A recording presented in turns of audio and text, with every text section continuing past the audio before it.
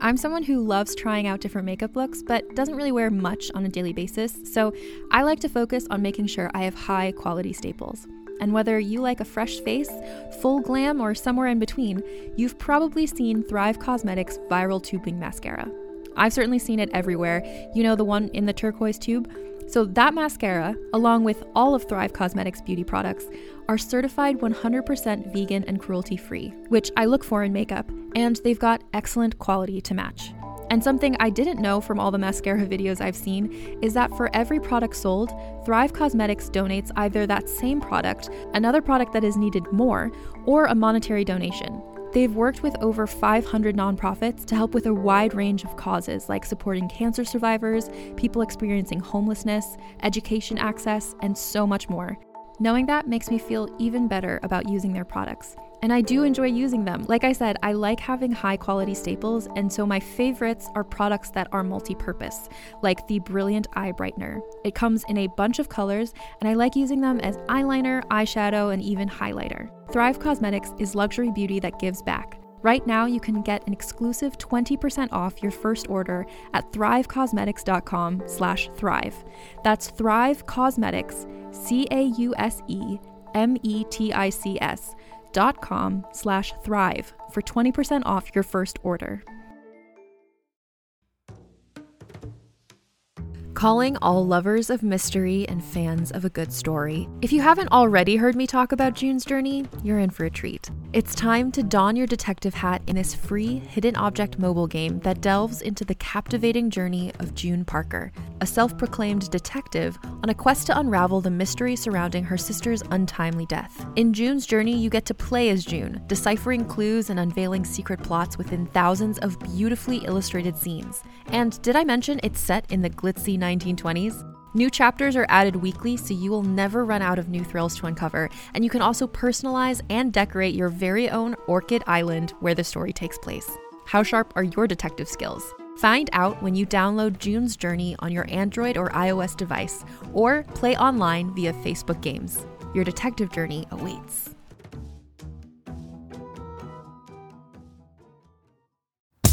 Hi, I'm Keegan. And I'm Madigan. And you're listening to Your Angry Neighborhood Feminist. This is a podcast where we explore the world through our own personal feminist perspectives. And that's what's up. That's what's up. And we are sorry that we are late to Black History Month. Yes. Okay? Everything got kind of like pushed a week. And Black History Month is always the shortest month of the year, so it kind of sucks that we pushed it. But I feel like you and I will still give the 4 weeks it deserves. We haven't talked about it, but yes, we're still going to give it the 4 weeks it deserves. Yeah, I think this has happened to us before. It always, typically what we would do is we would do a Black feminist fave the last week to also go into Women's History Month. Yes. But we are not doing that this time. We had another topic that we were going to do. I way overbooked myself and overworked myself this week and could not get efficient, proper research done on that topic. And so we decided to do another feminist favorites this week to kind of mix it up a little bit for what we were probably planning on doing. But I'm sure we will have it all worked out by the end of the month. Yeah. Oh, definitely. Like the one we were going to do this week, we will do next week. Yes. It's just that sometimes those weeks are like that. Like you have really busy work weeks, got a lot of stuff going on. Yes. And the topics that deserve a lot of attention and need a lot of maybe cross research, multiple websites, multiple sources. Yeah. It does take more time. So we are going to be giving you the Black feminist faves first to kick off our Black History Month on the show. Which I always love these anyway. So these are fun. Well, you all know me. that they're our favorites. Yeah, they're a good time for me. So I go first this week, and I wanted to talk about somebody who I feel like a lot of people know about. I definitely knew about this person. I did this person for like a report whenever I was in like elementary school. Right. But that was an elementary school report. So it was like 3 paragraphs. Right, exactly. Hitting all the high notes, not really getting into the nitty gritty about this person's life. But imagine, I would love to see like a third grader do some like some feminist fave that we've done that's like not a squeaky clean life, you know, Shulamith, something like maybe, that. or- Shulamith, Yeah. yes, that's a perfect example. Yeah. I want to see like a third grader give a report on Shulamith Firestone. That'll be your child when your child's in school. You know, I'm betting on it. the teachers are like, we need to call you into the office. Like, Your child burned a bra as part of their demonstration today. We like, don't yeah. allow pyrotechnics in the school. Well, I thought it was a great idea. She was demonstrating what it was. freedom of expression. Right? But today I'm going to be talking about Madam C.J. Walker. Oh, yes. The first Black woman millionaire in America. So Madam C.J. Walker was born Sarah Breedlove on December 23rd, 1867. Her parents, Owen and Minerva, were Louisiana sharecroppers who had been born into slavery.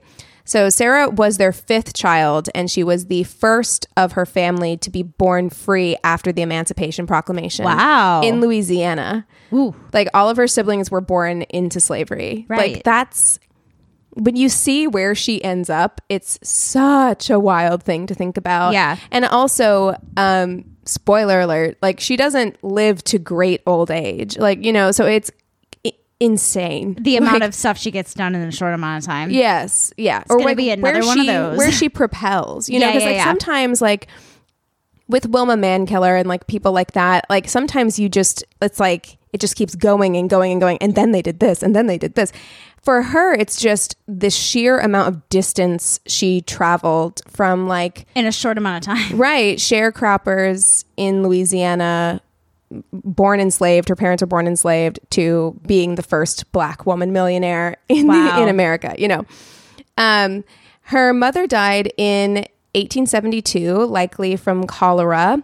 Wow. And then So she was really young when her mother passed. very young. And then her father remarried pretty much right away, but died a year later. Oh my goodness. Yeah. So she was orphaned by the age of 7. Oh my gosh. And her life at this point is a bit of a blur. There's not a lot about it. Like, she definitely spoke about the fact that she was orphaned at 7 years old, but doesn't really talk a whole lot about what her life was like at that period. But we can imagine probably not great. I mean, think about being 7 years old and losing your parents and being displaced. And, you know, I don't know what the situation would be like back then, but I'm assuming worse than it is today. She's got all these siblings. I'm sure she was torn apart from her siblings. Yeah, I'm sure it was very traumatic in the newly emancipated South. as a young Black girl. Yes. So she's in Louisiana in the years following the Civil War, like early I mean, Reconstruction. where did she go? So I don't know where she went for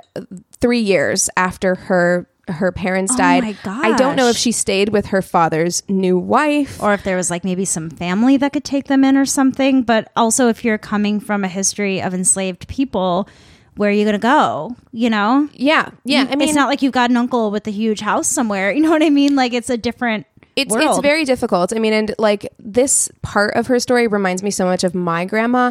My grandma didn't talk a lot about what her early childhood was like, but similar situation. Like, her mother passed away when she was very young, and she was the oldest of her siblings. Oh, that's a lot of responsibility. Yeah. And so she basically at like 10 was having to take care of the siblings. And Wow. eventually they got taken in by family in California. But like, yeah, I mean, That's a it's lot of work. A really tough situation no matter what. But this time period specifically, Right. with very little resources and money. And Well, and I feel like whenever there's a lot of tragedy that happens, whether it be a death or something else, when a child is young, especially losing a parent, I think that forces you into an adult world that you're not ready for. oh, yeah. I mean, and that's a lot of her childhood. Yeah. Like, unfortunately, it doesn't really sound like she got to be a child very much throughout Yeah. her childhood. At the age of 10, she moved to Vicksburg, Mississippi, where she lived with Lavinia, who was her sister, and her brother-in-law, Jesse Powell. She started working as a child as a domestic servant at the age of 10. So she was off to work, Yeah. you know, just what a time. What a time. Actually, I think my dad's first job was when he was 8 as a caddy on a golf course. Jeez, stop it. His mom was a drug addict. He had to eat. Stop making children work. Right? The only formal education she ever had was 3 months of literacy lessons, which she learned at Sunday school at a church she attended as a child. So 3 months. 3 months is the only formal education she had. Life at home with Sarah's sister and brother-in-law was not a happy one. Her brother-in-law, Jesse Powell, was physically abusive, and in 1882, at the age of 14, he forced Sarah to marry 22-year-old Moses McWilliams. 14. What the fuck? It's awful. And I hate people are like, oh, it was a different time. It was so I was like, no, this is absolutely disgusting. That would and have raised abusive. eyebrows at the time. Like a 14-year-old. I hope so. I think it would have, you know. I truly hope so. In June of 1885, at the age of 17, Sarah would give birth to her only child, a daughter she named Alila. Oh my gosh, 17. Yeah. And your only child too. Wow. Yeah. Not a whole lot is known about her marriage to Moses, but from what I've been able to find, it seemed to be tumultuous at best and profoundly unhappy at worst. Well, I mean, let's talk about power dynamics here. Right. When it comes to somebody so much older and an actual child. Yeah. And again, it doesn't seem like it was really her choice. Like this wasn't like a love match. It wasn't like a love marriage. No, and it's not giving her husband any reason to have to treat her well if he doesn't want to. Right. In 1887, when Sarah was 20, Moses died, leaving Sarah a young widow and single parent. Bye. Yeah, I mean, and it's interesting because Madam C.J. Walker, I feel like, has been talked about so much. Like, she is a known figure. Yeah. But a lot of the details about her life in the different resources that I was reading have different information. Like, some say that Moses left her and Some her say daughter, he died. and more of them say he died. Some say that he was lynched, but then there are others that say there's no actual proof of that. Yeah. So it's just either way, at the age of 20, her marriage to Moses is over. Bye. She took 2-year-old Alila and moved to St. Louis to be closer to her brothers at this point. So Sarah built a life for herself there, balancing work as a laundress during the day and attending night school in the evenings. As a laundress, she made approximately $1 a day, but was determined to save money to provide an education for her daughter. Aww. She found a community singing in the choir at St. Paul African Methodist Episcopal Church and became active in the National Association of Colored Women. Things were looking up for her, but after her 2 brothers died, yes, both of them, like What the fuck at is in the around water? the same time. I don't know. But after they died, Sarah fell on hard times financially because she was living with them. Yeah. Looking to ease some of her burden, she married again, this time to a laundry worker named John Davis in 1894. This marriage was also rocky, and Sarah eventually left him in 1903. Okay. Sarah was constantly looking for ways to advance herself and her daughter, and when she first came to St. Louis, she suffered really severe dandruff and other scalp ailments, including baldness due to skin disorders and the application of harsh products to cleanse hair and clothes. Like she didn't have time to grow up. She didn't learn about like hygiene, and honestly, it wasn't a huge priority to like take good care of yourself. So the same kind of like harsh chemicals that you'd be using to wash your clothes is the same thing that people would be using to wash their hair and things like that. Her brothers, who had both been barbers, taught her about hygiene and hair care, and she took that information with her into her adult life. And around the time of the World's Fair in St. Louis in 1904, she became a commission agent selling products for Annie Malone, who was an African-American hair care entrepreneur and owner of the Poro Company. So sales for the company at the exposition were disappointing because the market largely ignored African-American consumers. So there weren't enough Black people attending the World Fair to buy the product. And it does seem kind of, and again, I don't know anything about this woman, Annie Malone. I mean, she was an entrepreneur. She did fairly well for herself, I think, at the time as a Black woman. But as we'll see later on, Madam C.J. Walker was very successful in large part because she has an incredible mind for business. Like she's got an incredible business mind. And I don't know that Annie Malone had that same kind of mind, because it seemed like she made the mistake of kind of like marketing her products in the same way that white people marketed their products, which wasn't going to work with a black audience. Totally, yeah. With the knowledge that she had learned working for the Poro Company, Sarah began experimenting at home to develop her own hair care line. In July of 1905, when Sarah was 37, she and her daughter moved to Denver, Colorado, where she found work as a pharmacist in addition to continuing to work for Annie Malone. When she arrived in Colorado, she had just $1.05 in savings in her pocket. Oh my God, that's terrifying. It's terrifying. Also, it's inspiring because, I mean, everything about her story is inspiring, but I feel like we are constantly being told that if you are not who you are going to be by the time you're 30, then like throw in the towel. You know what I mean? Like, you're never going to make it, you know? Oh and my God, is that something that I've been having to remind myself so much lately? Don't give in to that. I'm trying not to let myself, but I am my own worst critic. Well, and it's not our fault that we feel that way. Like society constantly makes us feel that way. Like they're always putting out these like 25 under 25 lists and things like that are reinforcing this notion that like your success is more valuable if you achieve it younger, which is not true. Right. Like it's not true. And like, so the fact that she's 37 and is just kind of getting on her feet in terms of like figuring out that she wants to start her own company at the time whenever all the odds were stacked against her, and she becomes very successful, should be a lesson to us all. Well, I think it's also just good to remember that we're never done becoming who we are. Yes. You know, my mom always talks about the fact that she didn't have me till she was 41. She didn't really find a new career path until 10 years after that. You know, there were times that she feels like she's remolded herself multiple times, and I think there is this idea that it's hard for us to see in the future long enough to give ourselves that time and space to be able to keep evolving. Yeah, and I think there's also, and I was just having this conversation with someone recently, there's also this like sunk cost fallacy that we all have in terms of our own like career growth and goals, where we feel like, okay, I've been going towards this thing for however many years, and if I decide to pivot and do something else now, I've wasted all those years. Right. And I should just stick to this thing because this is the thing I've been doing. Which is not true, because you've learned valuable lessons from the thing that you've spent all that time doing, and you can take that into your next Never adventure. too late to decide you want to do something different with your life. It's never too late. This is a great reminder of that. Yeah. So sources are contradictory as to when and where Sarah met her third husband, Charles Joseph Walker. Some say they met attending church in St. Louis, and some say that the two didn't meet until Sarah had already moved to Denver in 1905. But either way, the two married in 1906, and Sarah would from then on go by the name Madam C.J. Walker, adopting Madam from women pioneers of the French beauty industry, because that's what they would use. Yeah, Madam. But you're taking your husband's name. Come on. Well, okay. She does talk about that later.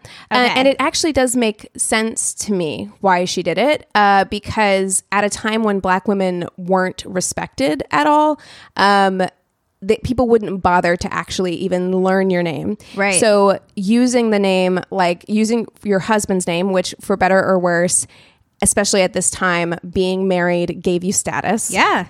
And then forcing them to call you Madam. I was just going to say, Madam is a power move. Right. Yeah. It gave you some kind of authority, which is what she wanted. She was afraid that people weren't going to take her seriously. Yeah. Yeah. I mean, it's a bomb ass name. I love it, but it's kind of, but it is her husband's name. And took me back a second. I just had to mention it. I hate that. Like, gosh, I had a family member who sent a card in that said Mr. and Mrs. Anthony Marquez, which I didn't even change my last name. So that's one thing. But two, I told everyone. You are not Mrs. Anthony Marquez. I'm not Mrs. Anthony anything. Like, that's not my name. That's not my first name. So stop it. Stop it. I don't like it. Anyway, she went by Madam. She marketed herself as an independent hairdresser and retailer of cosmetic creams and started selling her products door to door, teaching other Black women how to groom and style their hair. Love it. This was an issue. This is an issue we still see. Yes. I mean, I hear people talk about it all the time, including myself, who like, I had Black family who would do my hair, but I had a white mother. And even if you don't, even if you come from an entire family of Black people, sometimes you just don't know how to care for your hair. Right. And so many people have said in the modern era that like the natural hair movement and YouTube videos are what taught them how to care for their hair properly. Well, yeah, because I think that there is so much about Black history too that has been passed down through generations. Yes. So it's like you're doing the same hair care that you would do that your great great great grandmother probably did. You know what I mean? Because there is so much tied to tradition with hair, from what I've learned. So I feel like I can understand how important and vital teaching hair care and self-care for the Black community would be so unbelievably important, especially because I would assume that for the most part, it was only ever geared toward white audiences. So to finally have somebody who understands the certain difficulties that you may have with your hair or your skin or things like that and be able to come to you and show you those things is also creating a huge sense of community. Right. And those things can be done, like she also gave them permission to do those things for the enjoyment of doing them and for self-care rather than it being this thing that was just like, okay, we keep our hair braided or we do whatever to protect it because we don't have time to take care of it because we're working, you know, like we're working all the time or we're doing whatever else. But it's like, how do you want to look? Yeah. How do you want to feel? Yeah, exactly. And because she had so many issues with like her own scalp and everything, that was a huge part of her brand, like actually taking care of the skin on your head as well as the hair on your head. And also what a great example of her own success by showing what her products can do on herself. Yeah. In 1906, she put her daughter in charge of the mail order operation in Denver while she and her husband traveled throughout the southern and eastern United States to expand the business. She developed what was called the Walker system, which was designed to maintain a healthy scalp and help women avoid the hair loss and alopecia that she had suffered through poor hygiene and scalp care. So the Walker system involved scalp preparation, lotions, and iron combs. Her custom pomade was a wild success, while other products for Black hair, largely manufactured by white businesses, still something we see today, were on the market. She differentiated hers by emphasizing its attention to the health of the women who would use it. She's like, we're not here to make a quick buck. We're here to take care of you, right? We're here to uplift our community. So she sold her homemade products directly to Black women using a personal approach that won her loyal customers. Like she was literally going door to door, which is, again, I think just speaks to her business savvy. After Walker closed the business in Denver in 1907, she moved with her daughter and husband to Pittsburgh, where she opened the Lelia College, which was a beauty parlor to train and employ a fleet of saleswomen to sell the product, whom she called beauty culturalists. So she started basically like a beauty school. Yeah. You know, like in her salon. Right. To train her own like employees. Her own like stylists or whatever to continue, because she is but one person. Yeah, she's busy. But when you have a whole staff that can do it, you're going to make more money. Yeah. As an advocate of Black women's economic independence, the women trained in the Walker system for her national network were licensed sales agents who earned healthy commissions. So she paid her workers. There weren't a lot of opportunities for Black women to be making money. You know? At the height of production, the Madam C.J. Walker Company employed over 3,000 people. Wow. Largely Black women who sold Walker's products door to door. Alelia, along with her mother, established an office in Harlem as, again, two brilliant businesswomen. They could see that the neighborhood was becoming a center for African-American culture. Right. So, after Madam C.J. Walker passes away, Alelia continues on, especially in Harlem, and like really rides that Harlem Renaissance wave that happens in the 20s. So, wow. In 1910, Walker relocated her business to Indianapolis, where she established the headquarters for the Madam C.J. Walker Manufacturing Company. She initially purchased a house and factory at 640 Northwest Street. Walker later built a factory, hair salon, and beauty school to train her sales agents and added a laboratory to help with research. Damn, she was making money. Yes. Wow. Securing that bag. She was a Capricorn. That tracks. Tracks. They are good at making money. Damn, I should have gotten with a Capricorn. Sarah's husband, Charles, was initially supportive of her business, but as her success and popularity grew, he became bitter and jealous. Of course he did. Ultimately starting an affair and asking Sarah for a divorce in 1912. Allegedly, I got your name, bitch. Exactly. Allegedly, he asked for his name back, requesting that Sarah stop going by Madam C.J. Walker, and she refused. She'd built a brand on that name, and she had no intention of changing it. Duh. Yeah. Sarah really understood the power of advertising and brand awareness. Heavy advertising primarily in African-American newspapers and magazines, in addition to her frequent travels to promote her products, helped her become really well known all throughout the United States. Right. And if you look at the labels, her labels are really famous as well because she has pictures of herself on like the labels. Yeah. So she really was a brand like within herself. She was an influencer before there were influencers. Totally. Unlike many other Black hair care brands, she did not rely on white newspapers or exhibitions to get her products seen. She went straight to her people, and they loved and embraced her. And that was the difference between her and what was the woman's name? Anne something. Yeah, I think that really shows the difference between how she was able to become more successful. Absolutely. I mean, we did an episode on Black buying power and like really like how much the Black community has to offer.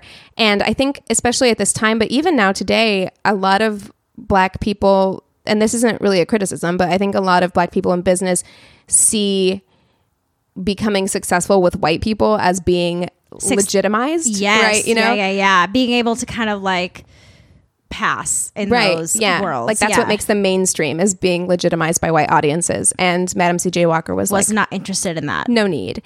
Also in 1912, she addressed an annual gathering of the National Negro Business League. From the convention floor, she said this, quote, "I am a woman who came from the cotton fields of the South. From there, I was promoted to the wash tub. From there, I was promoted to the cook kitchen. And from there, I promoted myself into the business of manufacturing hair goods and preparations. I have built my own factory on my own ground." Wow. The following year, she addressed convention goers from the podium as a keynote speaker. Though at this point she was a very, very wealthy woman with multiple grand homes, she continuously reached down to pull others up in her community. By 1917, the company claimed to have trained nearly 20,000 women. Woo! And they were very proud to be like Madam C.J. Walker students. Of course, like they had uniforms and everything. I love it. Inspired by the model of the National Association of Colored Women, she established clubs for her employees, encouraging them to give back to their communities and rewarding them with bonuses when they did. Wow. At a time when jobs for Black women were fairly limited, she promoted female talent, even stipulating in her company's charter that only a woman could serve as president. Wow. She was like, I'm not putting a man in charge of this. Nope. The result of the clubs was the establishment of the National Beauty Culturist and Benevolent Association of Madam C.J. Walker agents. Whoa. Very long. Its first annual conference convened in Philadelphia during the summer of 1917 with 200 attendees. The conference is believed to have been among the first national gatherings of women entrepreneurs to discuss business and commerce in the United States. So that's huge. I mean, like now we have all of these like women in business. Yeah, so many like conferences, and it's incredible that the first one was Black led, like Black women, you know? She donated generously to educational causes and Black charities, funding scholarships for women at Tuskegee Institute and donating to the NAACP, the Black YMCA, and dozens of other organizations that helped make Black history, as well as hiring within the community at every opportunity possible. When she moved into a new home in New York in 1917, she commissioned Vertner Tandy, the first licensed Black architect in New York City, to design it for her. Wow. So just anytime there was an opportunity, and that's the thing, you know, because sometimes I wonder, I'm like, do I want to talk about millionaires, even if it was like a long time ago? Right. But when it comes to her, not only is what she accomplished so incredible, but also at every opportunity she reached down to pull somebody up. She was very ethical. Yeah. Yes. As her influence grew, she became more and more vocal regarding politics. She delivered lectures on political, economic, and social issues at conventions sponsored by powerful Black institutions. She became friends with the likes of Booker T. Washington, Mary McLeod Bethune, W.E.B. Du Bois. And during World War I, she was a leader in the Circle for Negro War Relief and advocated for the establishment of a training camp for Black Army officers. Wow. In 1917, she joined the executive committee of the New York chapter of the NAACP, which organized the silent protest parade on New York's Fifth Avenue. The public demonstration drew more than 8,000 African Americans to protest a riot in East St. Louis that killed 39 African Americans. Wow. Also in 1917, until her death, she was a member of the Committee of Management of the Harlem YMCA, which she also helped fund to have that built. Yeah, I think did you mention it earlier? Because I remember something about the YMCA. Yeah. I mentioned that that was one of the many organizations that she contributed to. Really cool. But she also was on the committee for the Harlem YMCA, and she, I think, also basically funded to have it built. Right. And within the YMCA, this is the YWCA, because I forgot they kept them separate back then. Oh, yes. The YMCA and the YWCA. But she was on the committee for the Harlem YWCA, and she had programs that trained beauty skills for young women at the YWCA. So fun. In 1918, the National Association for Colored Women's Clubs honored her for making the largest individual contribution to help preserve the Frederick Douglass Anacostia House. Before her death in 1919, she pledged $5,000, which is the equivalent of $77,700 in today's money. Wow. To the NAACP's anti-lynching fund. At the time, it was the largest gift from an individual that the NAACP had ever received. Wow. She also bequeathed nearly $100,000 to orphanages, institutions, and individuals. Her will directed 2/3 of future net profits of her estate to charity. Wow. So she's like, when Setting I go, everybody up. Yeah, take my money. On May 25th, 1919, Sarah passed away from hypertension in her country home in Irvington-on-Hudson at the age of 51. Wow, young. She's young, yeah. For her, yes. For starting her business at 37 and passing at 51. Yes, it's not a lot of time to become a millionaire, because at the time of her death, she was worth approximately $1 million. In that day's money or today's money? That day's money. How much is she worth in today's money? $16 million. Whoa! She was the wealthiest African-American woman in America. According to Walker's obituary in the New York Times, quote, she said herself 2 years ago in 1917 that she was not yet a millionaire, but hoped to be sometime. Not that she wanted the money for herself, but for the good that she could do with it. Yes. That's queen. her story. That's her story. I just love her so much. Oh, wow. What a badass chick. I know, totally. Such a badass chick. You can shop from anywhere doing pretty much anything. You might shop while working, eating, or even listening to this podcast. And however you shop, we all know and love the thrill of the hunt. But do you also know how to get the thrill of the best deals? Because Rakuten shoppers do. With Rakuten, they get the deals they love with the most savings and cash back. And you can get it too. Start getting cash back at your favorite stores like Sephora, Nike, and even Expedia if you're looking to get some travel in. And getting cash back doesn't mean you have to miss out on sales, because those can just be stacked right on top. It's easy to use and based on a simple idea. Stores pay Rakuten for sending them shoppers, and Rakuten shares the money with you as cash back through PayPal or check. Download the free Rakuten app and never miss a deal. Or go to Rakuten.com to start getting the most bang for your buck. That's Rakuten.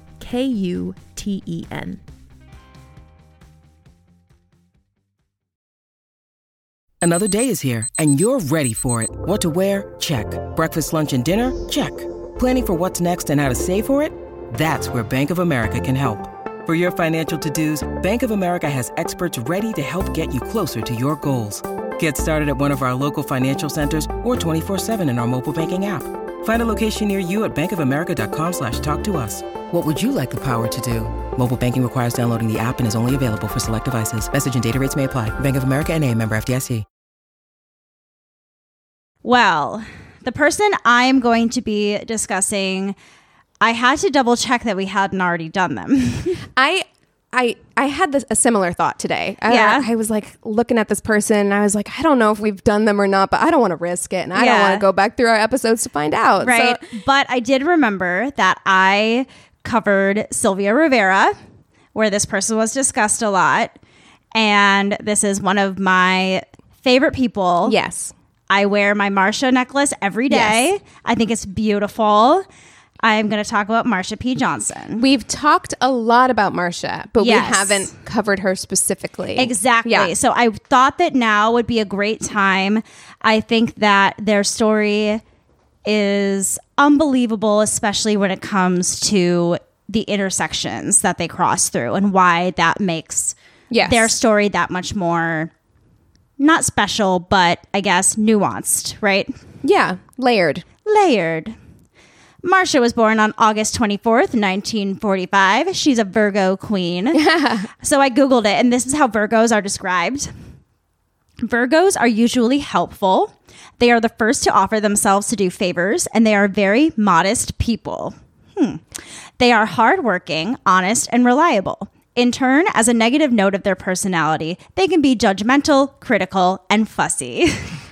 Virgos are Pisces' sister sign. Oh. So they're like, for me, I love a Virgo. Awesome. I Haven't love it. met a Virgo that I didn't love. I think Beyonce's also a Virgo, if Look that at gives you that. like a vibe. Marsha, Beyonce. You know what we're talking about. Marsha was born in Elizabeth, New Jersey to Malcolm Michaels Sr. and Alberta Claiborne. Their father was an assembly line worker and mother a housemaker. She was raised in the Mount Teman African Methodist Episcopal Church. Yeah, same church or same denomination as Madam C.J. Walker. Same denomination that my family also went to. The Mount Teman African Methodist Episcopal Church? Not the Mount Teman, but the African Methodist Episcopal Church. Yeah. Interesting. Okay, so this particular church I think is cool because it was the first independent Protestant denomination to be founded by Black people growing from the Free African Society that started from like the anti-slavery movement. Right. I believe that that's what the African Methodist Episcopal Church is. Yeah. That's why like so many Black people go to an AME church. Yeah. Yeah. When asked about their religious upbringing, Marsha said, I got married to Jesus Christ when I was 16 years old, still in high school. There you go. Yeah, that goes to show you like very religious household. Religion was very important.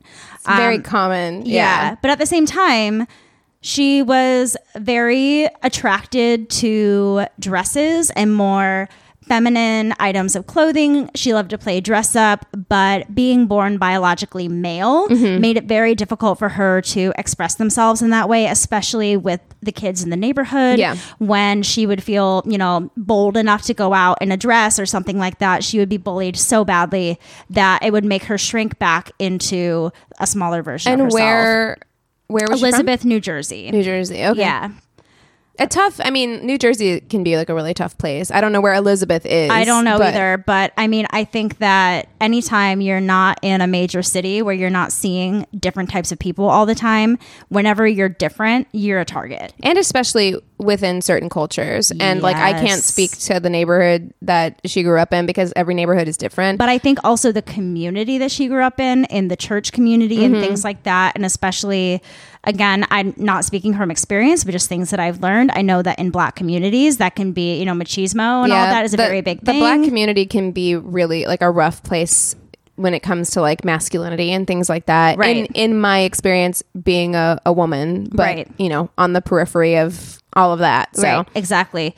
She was also a victim of rape when she was very young by a 13-year-old boy. Was also brought up a lot of very confusing thoughts about her sexuality and made everything very confusing. And she really just felt like a target in the outside world from what I've read, and just not understanding who she was as a child because she wasn't able to explore any of that. She said that when she was a kid, she thought being gay was some sort of dream rather than something that was actually possible. And because of this, she says she remained like completely sexually inactive her entire like adolescent years. And it wasn't until she moved to New York City that she started exploring her sexuality more.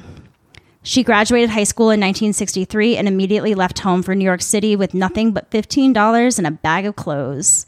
She moved to Greenwich Village in 1966 and started waiting tables to get by until she met some of these so-called street hustlers near 6th and 8th Street, which changed her life forever. Can I just say, both of these people, like how strong you have to be. Like, man, I am such a little fraidy cat. Like, I'm so scared of failure, of like all of these things. And both of these people, like, she went to New York City with $15. Yeah. And Madam C.J. Walker started a whole new life in Denver with $1.50 with a daughter. You know, like, I think there's like one desperation, two hope.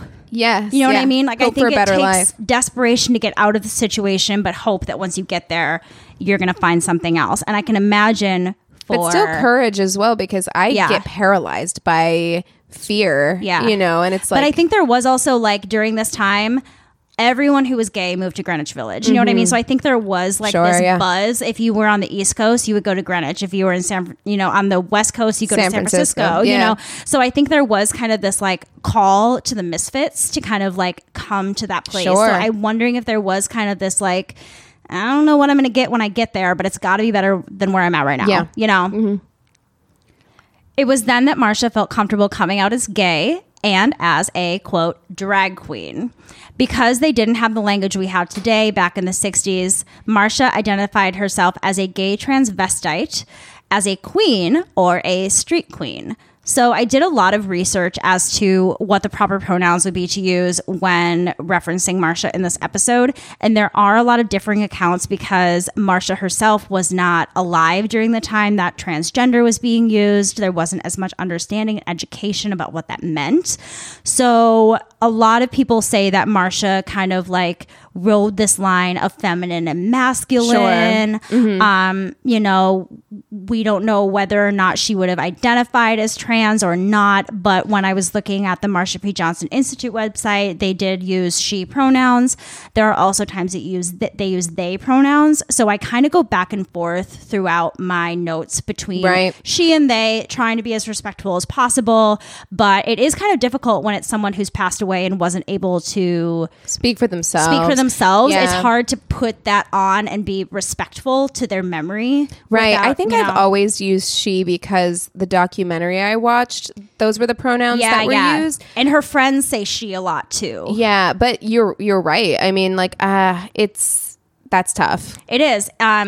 In the 1972 Out of the Closet Voices of Gay Liberation, Marsha discussed being a street transvestite revolutionary, saying a transvestite is still like a boy, very manly looking, a feminine boy, distinguishing this from the term transsexual, defining that as those who are on hormones and getting surgery. So it also could have been something in her mind where she's like, well, I'm not taking hormones and I'm not having surgery done, so I must be this rather than that. I also wonder, you know, because the language and the understanding around gender and orientation and everything is changing so often.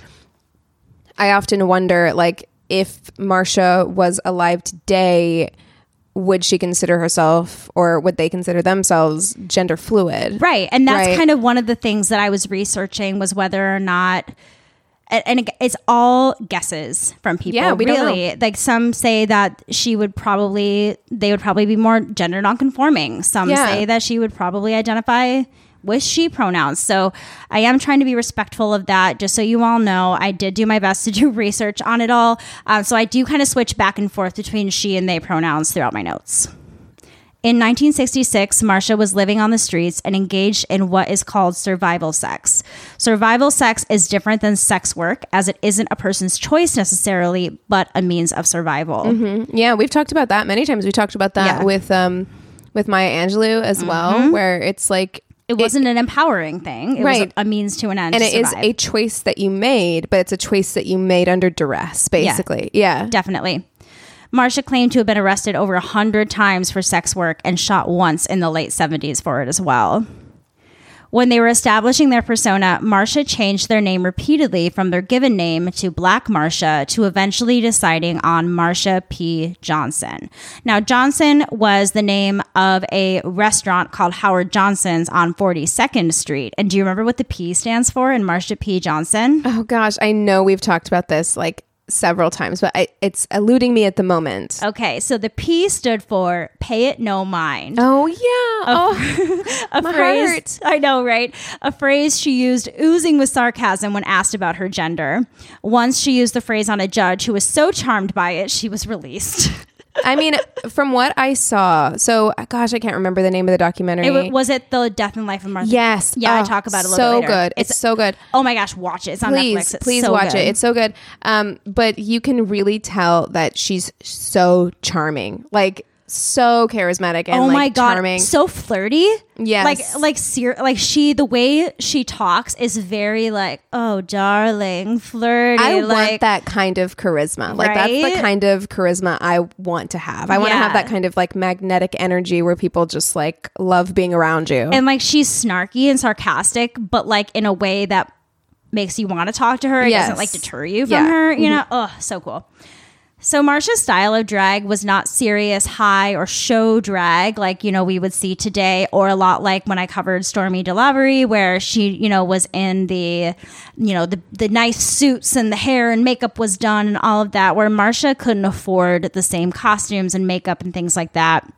She would often have to sleep under the tables in the flower district of New York, and she would collect the leftover flowers that were left at the end of the day and fashion them into elaborate flower crowns. And that is one of the things that she's most known for. So on my necklace, it's the infamous picture of her wearing one of those flower crowns.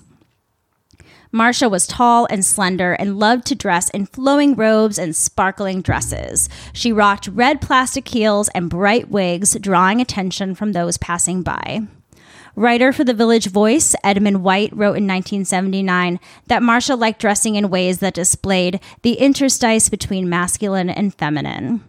She did perform high drag a few times, but mostly performed with grassroots, political, and comedic groups. They sound more fun to me anyways.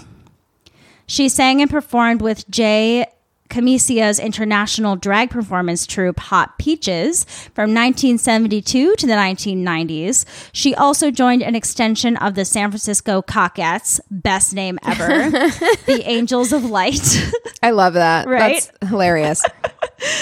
Her street cred had raised enough in the city by 1975 that Andy Warhol photographed her as part of a Ladies and Gentlemen series he created. While their performance career was a huge part of Marsha's life, her passion for bettering her community was even larger. Marsha was one of the early patrons of the Stonewall Inn in Greenwich Village once the Mafia took over in 1966 and they began allowing women and drag queens inside, as it was previously a bar exclusively for gay men and probably just white gay men. And we discussed this at length in our Stonewall episode. Yeah. So for more information, revert back to that. Yeah. Spoiler alert. We're not pro mafia. No. Okay.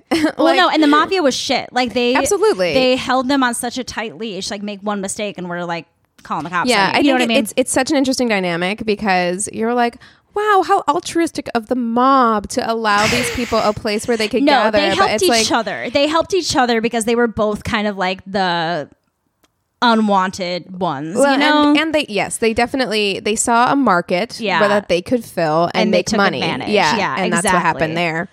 So as you may remember in our telling of the Stonewall Uprising, there are various accounts of Marsha's participation during the events. A lot of people like to say Marsha was the first one to throw a brick. She herself says she didn't show up till 2 a.m. and the riots had already begun. We discussed Stormy DeLavery, who allegedly did start the fight, but maybe she didn't. There's so many differing events of what actually happened because I think it was pure fucking chaos. Definitely. Right? Yeah. So I think there is a lot of importance put on Marsha for being the one who started the uprising, thinking that would make thinking that made their contribution more important. But I don't care if Marsha started it or if they were there. I care about what they stood for amid the gay liberation movement growing around her. To me, Stonewall did nothing for people like Marsha, and white cis gay men had more of a privilege as activists than Marsha did as a black, gender nonconforming person in the 1960s. I wrote that out in my notes. I had to read it word for word what I said, because I think that there is so much importance put on whether or not she started it or did this thing or whatever, because then that was somehow make her more iconic, when I don't think that's the case. Right. And people get very defensive if you even bring up that maybe she wasn't the person who started it, but that's not the point. That's not the point. Exactly. And I think that we have to stop looking at what started the event and what came out of that uprising is what was truly monumental. Marsha joined the Gay Liberation Front after the uprising and was active in their drag queen. I keep saying drag like a Minnesotan. Drag queen caucus. Maybe because I'm tired, my Minnesotan is coming out. Marsha and another past feminist fave, Sylvia Rivera, co-founded the Street Transvestite Action Revolutionaries, or STAR, in 1970. And this was something that I don't know if it was super common before this time or if it just kind of like reached another height afterwards. But if you've watched a show like Pose, you understand like the house mother, that, you know, they do the drag shows, or, you know, they're there to help feed, clothe, house. Don't they're quote there me on for this, emotional support. but I do think it happened like slightly after, like in it seems like the to next me like so. Star was one of the first places to do this, but I didn't want to say that and be wrong. Right. But that's kind of what it seems like to me, because while Marsha and Sylvia weren't drag mothers, they didn't do shows with their kids. They took in homeless LGBTQIA youth or people or just anyone that really needed help and care. And like these two women were working in sex work and other ways of making money, not just to get by for themselves, but to start this whole thing and to take care of all of their children. Right. You know they what I didn't mean? want people to have to go through what they went through. Exactly. And Sylvia Rivera is one of those people who just thinking about them makes me want to cry. Yeah. You know, just because I'm just like, oh, a soul that's just too precious for this world. Yeah. Do you know what I mean? And when almost I think too about fragile. Yes, too. that's what I wanted to say, but I didn't want it to sound like condescending. Yeah, but no, like, because she's incredibly strong. Yes. That's the thing. Yes. She is incredibly strong. But I want to take and has care a of her every time I see an image of her, because she was just so passionate and she believed really strongly, and it's almost like she had this it was thing the where vulnerability. Yeah, and it's almost like she had this thing where she couldn't understand why everyone was being so cruel. Yes. Like she just didn't, like, because she is so pure in a lot of ways. And you know? I think that Marsha was the perfect counterpoint to Sylvia, because I think Marsha truly had more of a fuck you, I'm doing this, I am strong, I am powerful, we're getting this done, I want my gay rights now, motherfuckers, kind of person, where I think Sylvia very much was too, but I think that their personalities really complemented each other. And it's funny that we're mentioning this, because Sylvia actually wanted Marsha to be the president of STAR,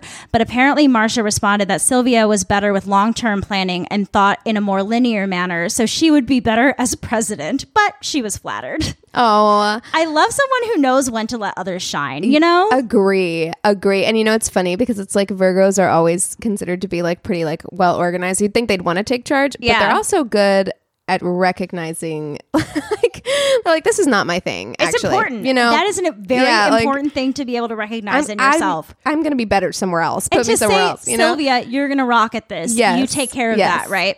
STAR is described as a radical political collective that also provided housing and support to homeless LGBTQIA youth and sex workers in Lower Manhattan.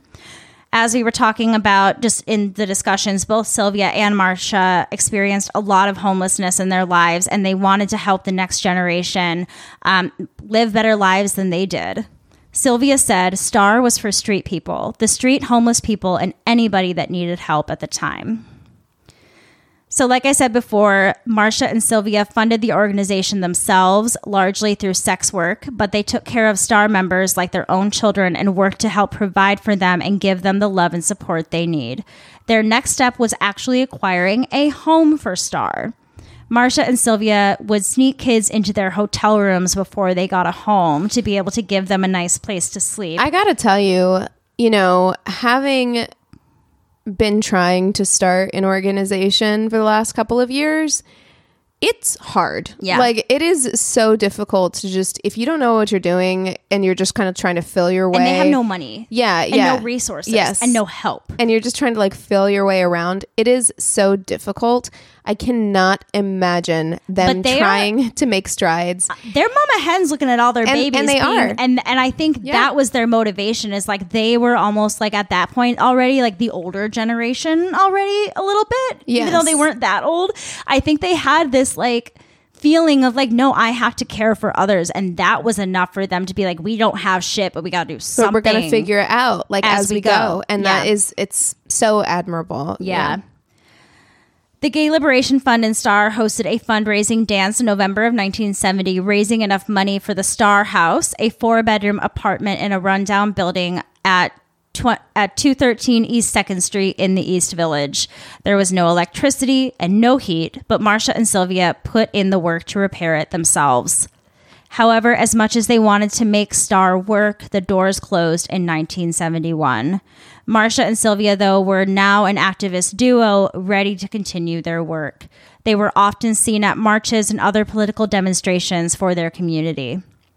In 1973, Pride March organizers banned drag queens from participating, as they believed that drag queens were making them look bad.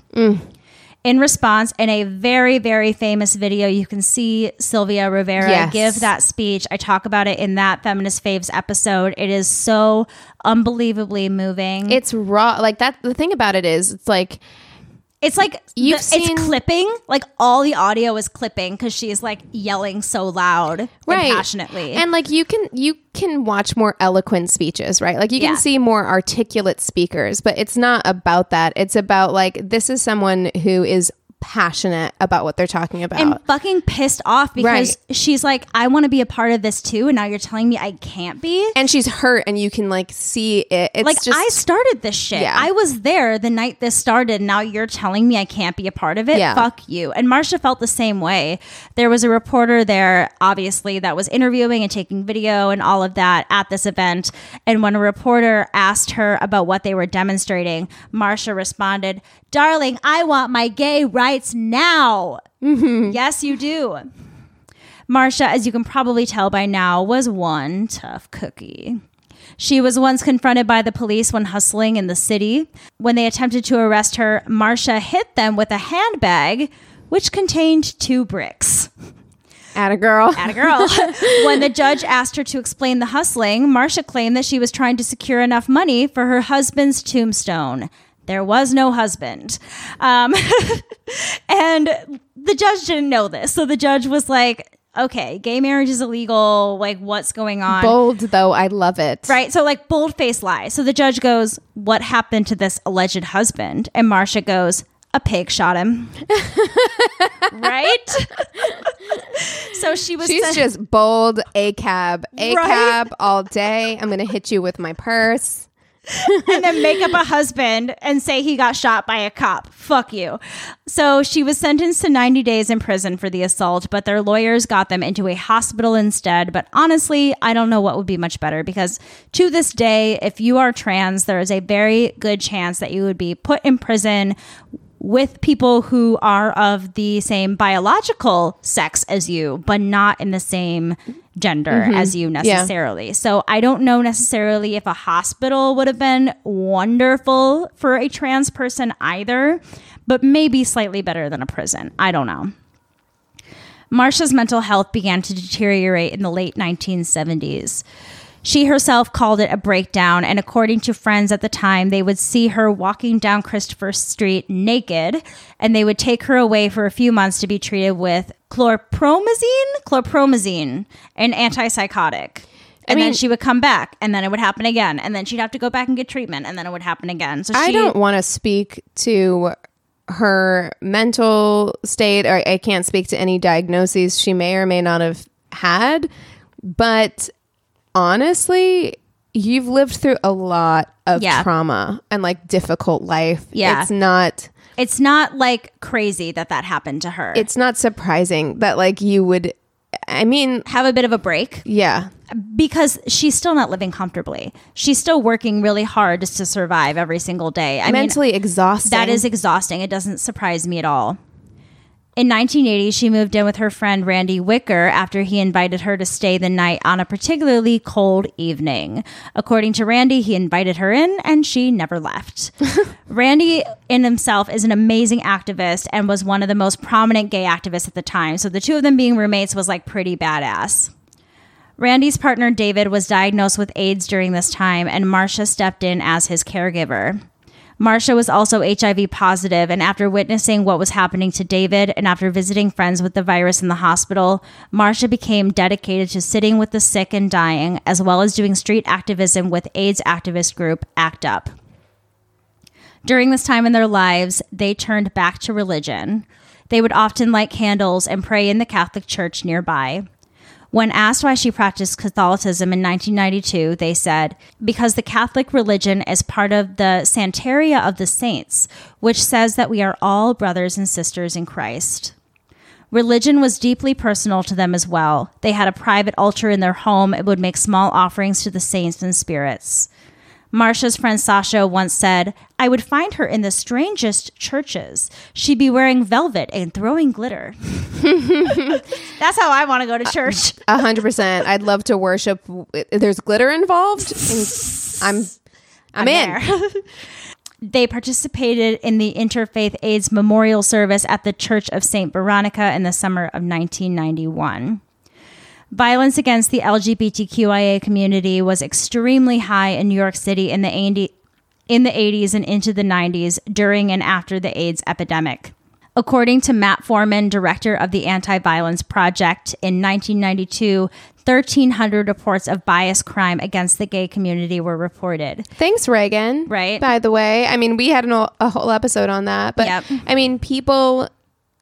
It's been proven time and time again. We've seen it recently. You know, we had an entire episode on AAPI, like hate that spiked recently. When people are scared, they get violent. Yeah. And 18% of those 1,300 crimes were perpetrated by police. In response, marches were organized, and Marsha was right there for all of them. Shortly after the Pride Parade in 1992, Marsha's body was discovered in the Hudson River. I'm sorry to make such a fast left turn, but that's how it happened. Yeah. So her body was discovered in the Hudson River, and the police ruled the death a suicide, which immediately enraged Marsha's friends and other members of the local community, as they knew Marsha wasn't suicidal. Yes, she had mental health struggles, but it had never manifested itself in suicidal ideation. And this also, correct me if I'm wrong, does seem to be like a time in her life when things were starting to get a little bit more stable. It's like you're living with someone. Yeah, she had been living with, she moved in with Randy in 1980. This is 1992. That's 12 years. Yeah. You know, it's more stability though. It's like you was. found religion, like you've got some stabilizing forces in your life. Not to say that. And she still had all of her other activist work that she was doing. And that's one thing that Sylvia is quoted saying as well, that she knows Marsha didn't commit suicide because they had agreed to, quote, cross the Hudson together. It was something like that, where like if they were going to go, it was going to be, they're together. They're not going to leave each other, you know? So Sylvia, that was enough reason for her to be like, she did not end her own life. And everybody in the community, all the other activists were enraged that the police would treat this icon like just some throwaway nobody and not have any sort of investigation or anything, especially because it was noted that there was a massive wound on the back of Marsha's head, inconsistent with a self-inflicted injury. Marsha was incredibly visible in the LGBTQ community and definitely noticed by police many times in the past. They had also been speaking out against, quote, dirty cops and elements of organized crime that some believe may have painted an even larger target on her back. Marsha was cremated, and following a service at a local church and marched down 7th Avenue, friends released Marsha's remains into the Hudson River, off the Christopher Street Piers, which, if anybody knows the history of the Christopher Street Piers, is where a lot of sex work happens for the drag queens or the street queens or whatever they called themselves at the time. So it was a very important location for Marsha's life. After the funeral, a series of demonstrations and marches took place demanding justice for Marsha. In 2002, a police investigation led to reclassifying the cause of death from suicide to undetermined, thanks to activist Mariah Lopez, who put pressure on the police department to reopen the case. The case was reopened once again in 2016, and access was gained to previously unreleased documents and witness statements. This was put toward a documentary that we mentioned, the 2017 documentary, The Death and Life of Marsha P. Johnson, which is absolutely an important watch and stunning. Yes. I would highly recommend watching that. In 2019, it was announced that Marsha and Sylvia would be honored with monuments in Greenwich Village near the Stonewall Inn. These monuments would be the world's first to honor trans activists. Most importantly, her activism continues today through the Marsha P. Johnson Institute. And the Marsha P. Johnson Institute also has not just an importance on the trans community, the gender nonconforming community, and the whole LGBTQIA community, but it also holds a lot of importance at the intersections between the gay community and the Black community and how they can support people like Marsha. And this is what it says on their About page on their website. So much of our understanding of Marsha came from the accounts of people who did not look like or come from the same place as her.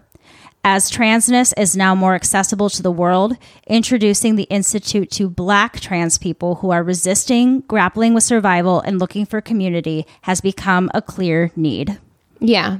I mean, and that's something, we talked about her charisma and her charm, but also despite like very difficult circumstances, she was confident as well. Like she knew who she was. And she was unafraid. And I think she knew who she was and she knew the trouble she was getting into and she was okay with that. Yeah. I think that a lot of these people who put themselves into positions of not being afraid of retaliation do end up passing too early or having awful things like this happen to them. I do not believe it was a suicide. No, I definitely believe that.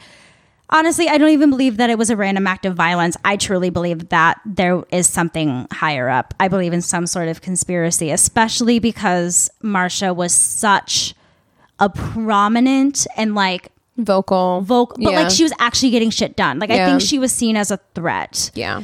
And especially that mouth of hers. The cops were like, we gotta, know, and that's why we love her, know. I know.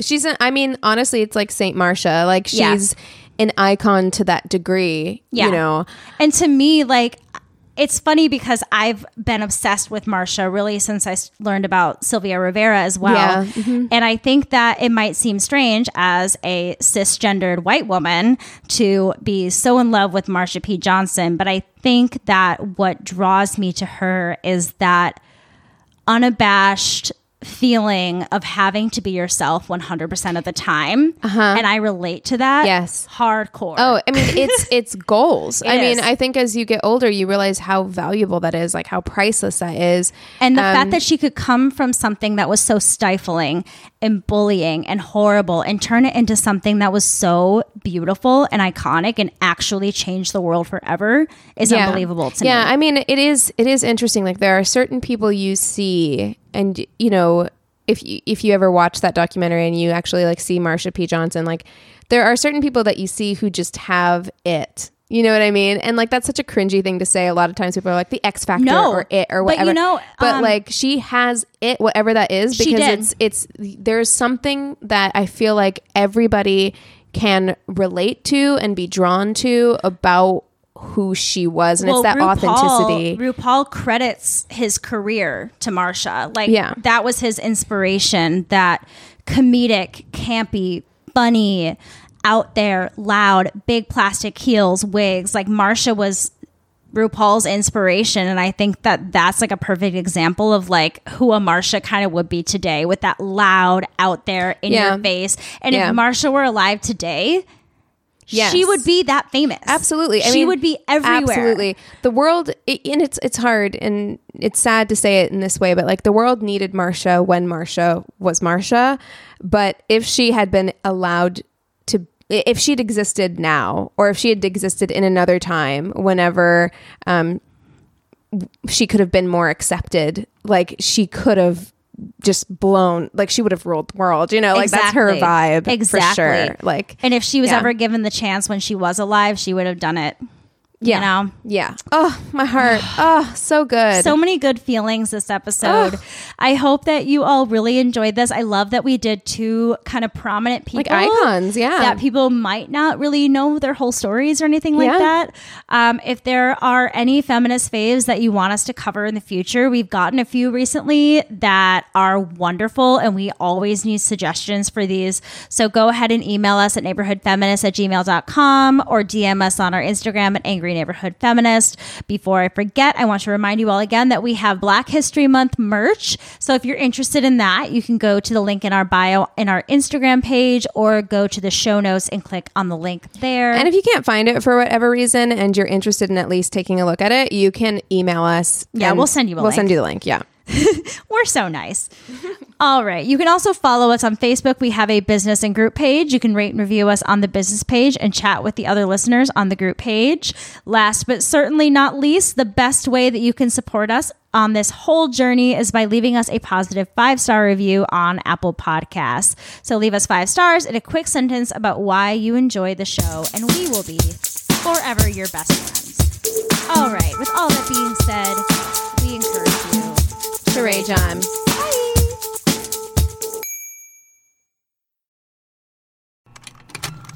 Contained herein are the heresies of Radolf Burntwine, erstwhile monk turned traveling medical investigator. Join me as I uncover the blasphemous truth of a plague-ridden world, that ours is not a loving God, and we are not its favored children. The heresies of Radolf Burntwine, coming January 2nd, wherever podcasts are available.